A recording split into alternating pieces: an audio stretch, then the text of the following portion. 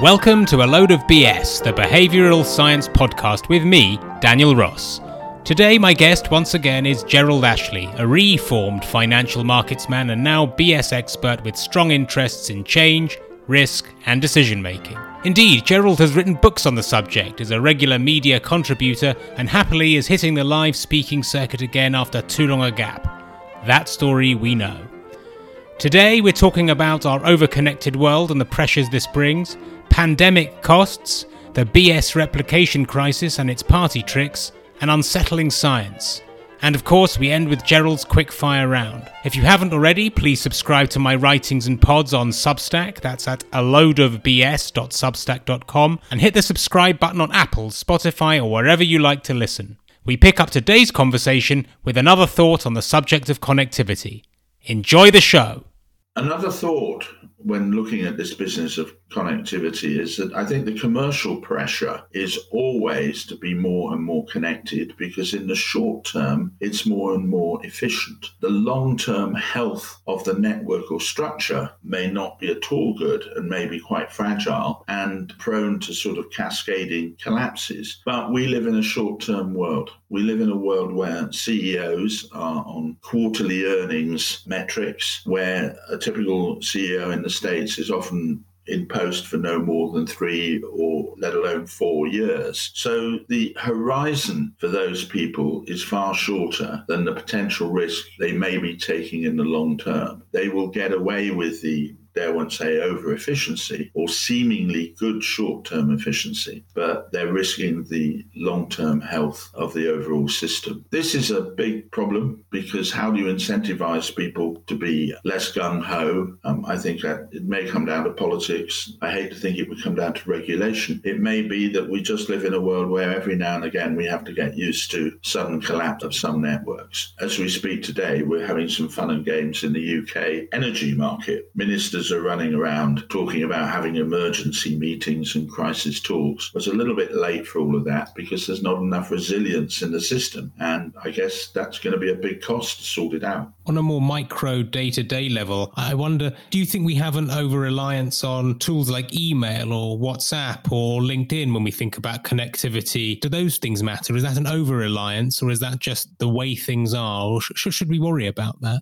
I think that's difficult. I mean, I think it's sometimes quite interesting to go back to a world where, remember, what was your day like before you had email? I was a fairly early adopter. I wasn't a nerdy adopter, but I got email in 1995. From memory, it didn't even have my name. It was a CompuServe account number. And so how did people deal with things beforehand? Well, we did less. And we did it over a sort of smaller field. So my brother who lives in the States, suddenly we could email one another in time. As bandwidth got better, that allowed you to send diagrams and papers and documents and all the rest of it. And now it seems inconceivable that we would go back to the idea of typing up a memo and having it distributed around the office physically by somebody. So we're not going back to that old world, obviously. Some of the new world, does it add very much? I don't know. I mean, I think there seems to be quite a move against email. I think people have kind of got fed up with the large amount of sort of pointless email they receive. I think it's Rory Sutherland who's pointed out that if you look at the ratio between emails you send and emails you receive, we actually send a relatively small number, but we're endlessly copied in on things that we probably don't need to be. So we must reach the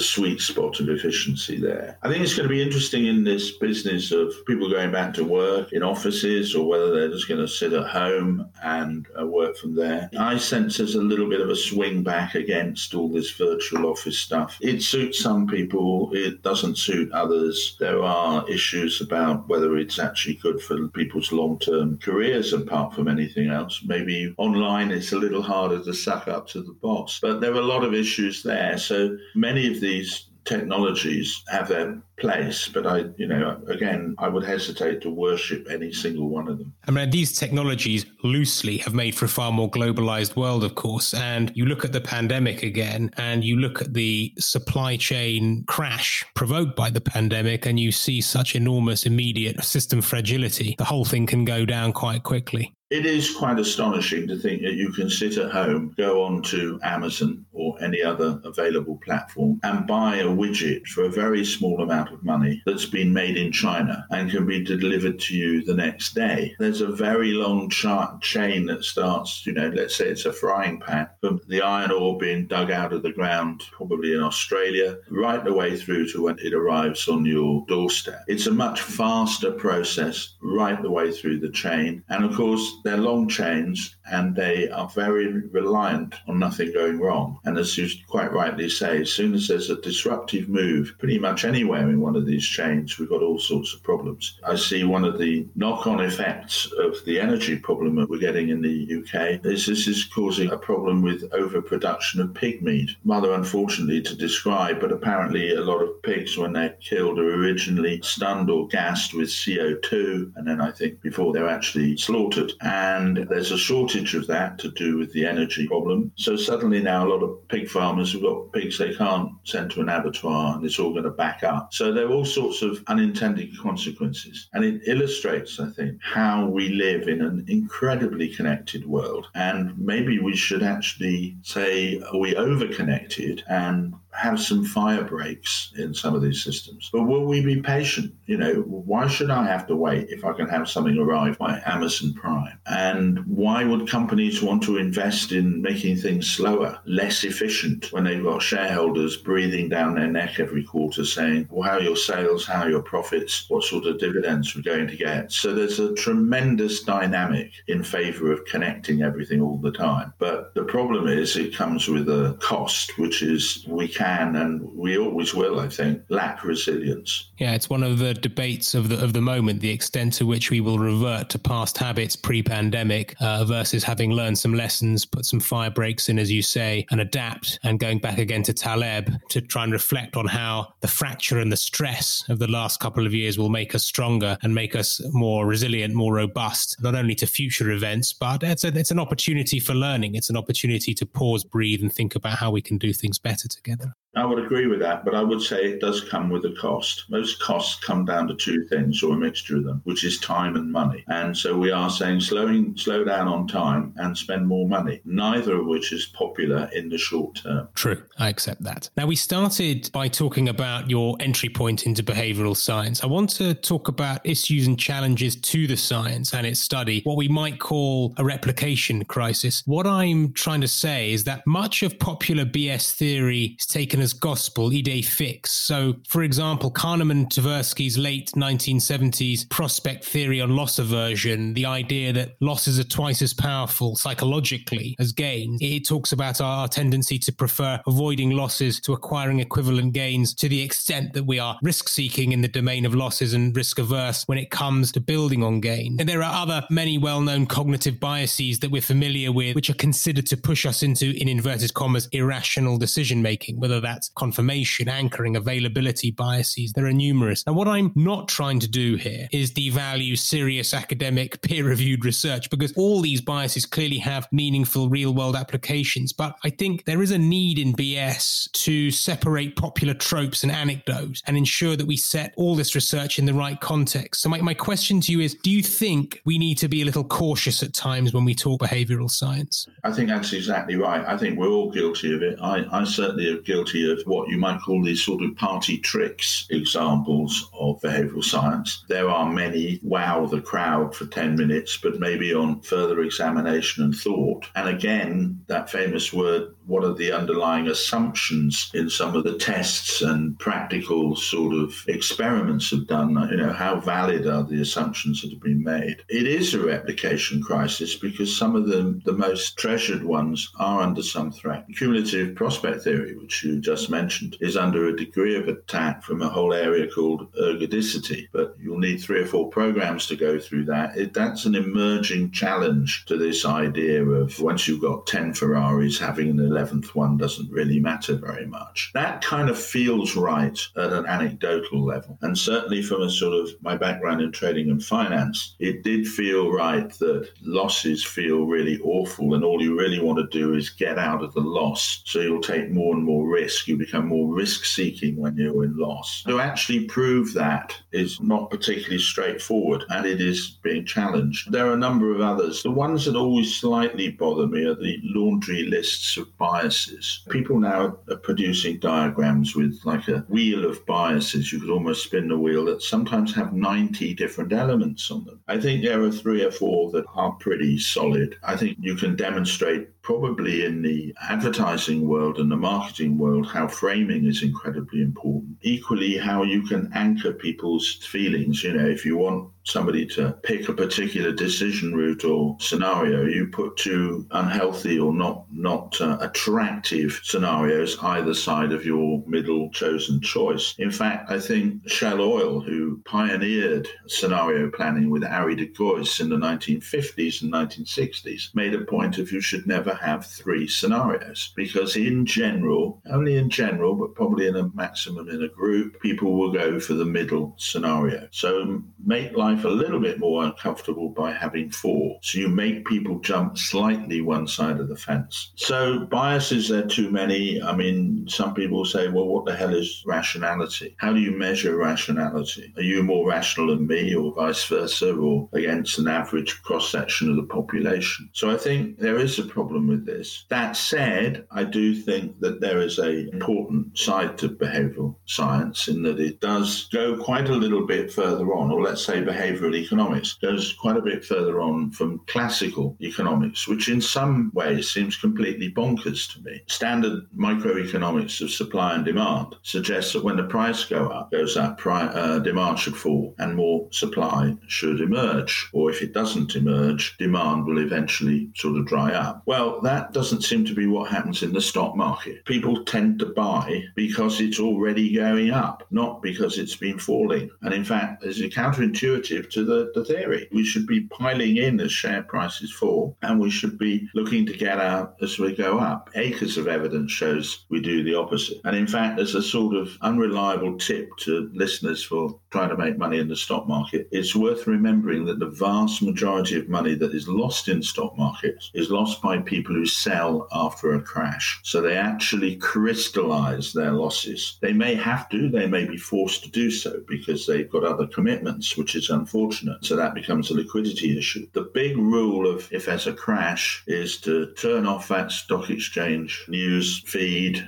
stop reading the financial press and wait for things to bottom out and resettle. And pretty much every crash you can overcome. The mother of all crashes, 1929, unfortunately you did have a 25-year wait, though you would have had income in the investments in the meantime. So there are things going on from a behavioural point of view that don't make sense in classical economics. It's fascinating, Gerald, that you mentioned irrationality in stock market behaviour, that despite that not selling low, in other words, when there's a crash, is such a well-trodden cliche in itself. Despite that, history repeats itself every time, and many people indeed can't help themselves. No, I mean, people say, oh, I've had enough of stocks and shares, and they use the phrase, oh, it's shocks and scares. And so I think sometimes people are forced to sell because they may need some of those assets to live off. But if you can avoid doing so, my unprofessional advice, which you shouldn't take any notice of, is please try to resist the urge to sell. Now, so what's happening here is that behavioral economics, behavioral science, is sort of trying to fill in some of the gaps that exist in the thinking of classical economics. And I think that's all to the good. There is a more, dare we say, sinister side to behavioral science, which is it's quite paternalistic. And I think governments have been very quick to see, well, can we make the population do this or that in the way we frame or present certain problems or, dare one say, market them to the the general public. That can be perfectly reasonable. And of course, this has been an element of what's been going on with the pandemic. But equally, misused, it could be a very manipulative tool. I am confident, though, that in a way people can see through it. And this may be a weakness in behavioral science. I think not all of us all of the time, but with a little bit of thought, I think we can sense when we're being manipulated or we're only seeing one particular version of events. But it's not going to go away. The genie's out of the bottle, and I'm sure governments of all stripes, from perfectly reasonable to horrific dictatorships, will make use of some of these tools. Yeah, I think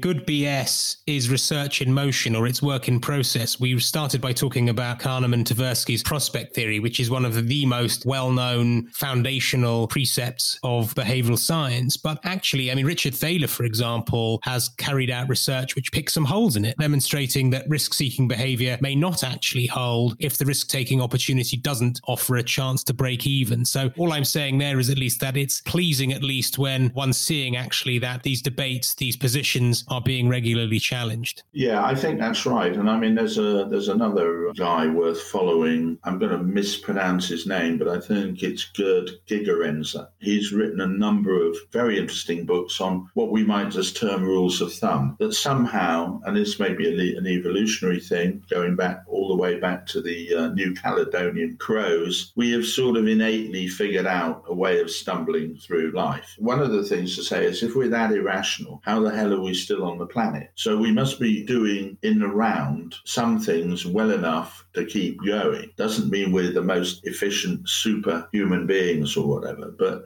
in general we're doing the right thing. But Gigerenzer's work is definitely worth reading. I would maybe characterize all of this by saying, actually, we're back to plans and planning. BS is not about a big shiny totem that has got the result for you, which of course is what we want. And you're quite right to say it's really about work in progress. It's about planning. It's about the discourse or the bounce off between various people who are doing research, and things come and go. And again, I think one of the disturbing elements about the pandemic is this shouting around about science, or as politicians like to call it, the science. Anybody who spent any time looking at the history of science, and there's some good books on that, will see that it is a constant battle. There are things that are pretty settled, as we know, but there are a lot of things that are subject to a lot of revision and dispute, and that's a good thing. But of course, we don't like that, because I want a solution. Give me the certainty.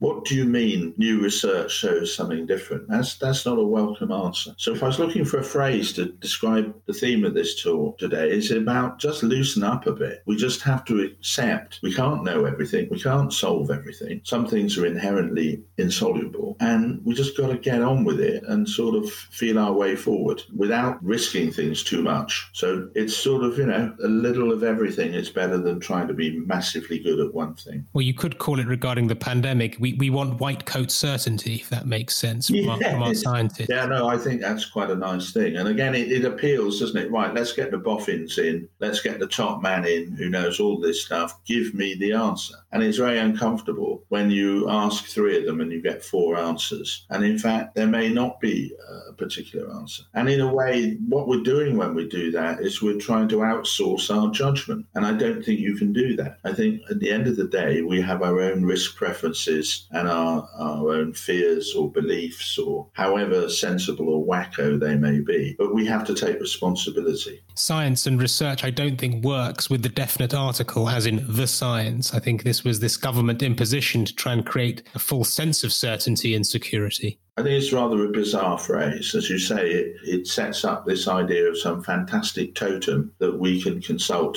and worship before and will deliver all we need, which of course is exactly the stock in trade of politicians. This is what politicians do. They stand up and say, you've got a problem, we'll solve it. They frequently don't. They often make things worse. But it's a classic political phrase. I don't think it's a phrase that most scientists feel remotely comfortable with, to be honest. No, exactly. I want to just go back to a point you made saying a moment ago about the use and misuse of biases, it is, of course, important to stress that some biases have really important evolutionary value. For example, herding bias, or you might call it in the financial world, you might refer to it as the bandwagon effect. But in evolutionary terms, we observe what works and what fails, and we make informed decisions based on that. Yeah, I think that's right. And also, here is another conundrum. What may be good for the group may not be good for the individual. It may make sense for us all to do X, but that doesn't mean that a certain number of people aren't going to fall by the wayside or come unstuck as a result. And evolution doesn't worry about the individual, but all it wants to do is push forward all the time. We're in that mindset, or we're in that setup. As I said earlier, we kind of stumble forward all the time, but it is pushing forward all the time.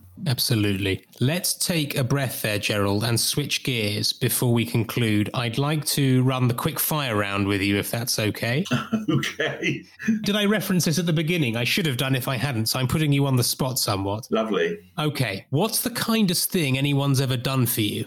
Oh, Lord, I don't know. I've had surprise gifts in the past. I think we're all susceptible to a little bit of praise. And as I say, getting a gift when it was unexpected and certainly not looked for. I can't think of one particular individual example, though. I'm conscious that when I start quick fire with the idea of lightening the tone and having some quick questions, asking questions like the kindest thing anyone's ever done for you is not the easiest thing to answer spontaneously. But something else may percolate through, but that's great. Let's go to the next one. What's your most powerful memory? My most powerful memory, I would say, I think the first time I went abroad, I went on a school trip at the age of, I think it was 9, to Norway. And I was struck by how Norway seemed different, other than just mountains and fields. But it was just foreign and different and just not like home. And so that was a very strong memory. Exciting. Tell us something interesting about yourself most people don't know. I don't think I have anything particularly interesting to say. Along with a lot of people teenagers in the 1970s, for about a year, I thought I would really want a career in rock music. I was unfortunate in timing. We were particularly dreadful, but we were dreadful in 1975, whereas if we were dreadful in 1976, we could have been a huge punk rock band, but it didn't happen. What happened in 1975 to prevent you becoming a huge rock band? I decided to do my A-levels and just carry on. Plus, nobody wanted anybody who was really rubbish. Did your band have a name? No, a variety of ones that we could never agree on, so we weren't exactly marketing geniuses either. Right. Which book do you gift most regularly? I wouldn't say there's a specific one, but I like books on history. So I tend to recommend people read histories of things, particularly areas that they themselves have not come across. So I think social history is very interesting. I think as a child, you tend to think about kings and queens and governments and battles and things. But as you get older, you realize that social history is actually fascinating. So any good social histories of the Victorian era or indeed the previous century, I think are well worth it. If we were in Desert Island Discs territory, the book I would take with me would be Samuel Pepys's diary. Because? It's very funny, it's very detailed, it's very human, and it also shows that in many ways life's not a huge amount different from the 1660s and 1670s. There's certainly more corruption, or certainly more open corruption, and there's certainly a lot of glad handing and getting on in the world by knowing the right people. But he's remarkably frank. It's an unusual document, and he sort of wrote it and thought that nobody would ever read it. So sometimes it's disarmingly frank. Okay, well, continuing the theme of desert islands, what's your desert island music? And you can interpret that question in any way. You don't have to list 8 tracks, but you can list 1 track, an album, artists, any mix you like. Very easy for me is Exile on Main Street by the Rolling Stones, and it comes with the added bonus of being a double LP, so plenty of different tracks. Fantastic. And last but not least, winding down away from work, tell me a little about your hobbies. Now, this is, I think, a bit of a problem because I'm not a huge hobby person. I'm not down in the garden shed building a catamaran or whatever people get up to. I'm really a very avid reader. I would say my main interest is reading, to be honest. What have you got on the go at the moment? Currently, I'm reading a book which is actually quite illustrative for this talk today, actually. It's a book called Banana Skins, and it's the secrets of the slip-ups and screw-ups that brought the famous down to earth. So if you want to see where people have come unstuck, I'm not certain it's in print. Rather interestingly, the foreword's by Jonathan Aitken, who I think fell over a few banana skins himself. But I'm sure you can get it as a second-hand on the net somewhere. As I say, it's called The Little Book of Banana Skins. Well, that's a lovely note to conclude on, Gerald. So with that, let me thank you so much for joining me today. The tech has worked, so let's give thanks for that. But moreover, we've covered a lot of ground. We've given listeners real food for thought. And as always with you, it's been so entertaining and instructive. So thank you. It's been my pleasure. Thank you, Daniel. Thank you. If you like this episode, do leave me a 5-star review on Apple, Spotify, or whichever platform you listen on. Share it on Twitter and tell a friend you love me.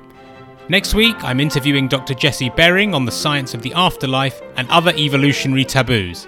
So until next time.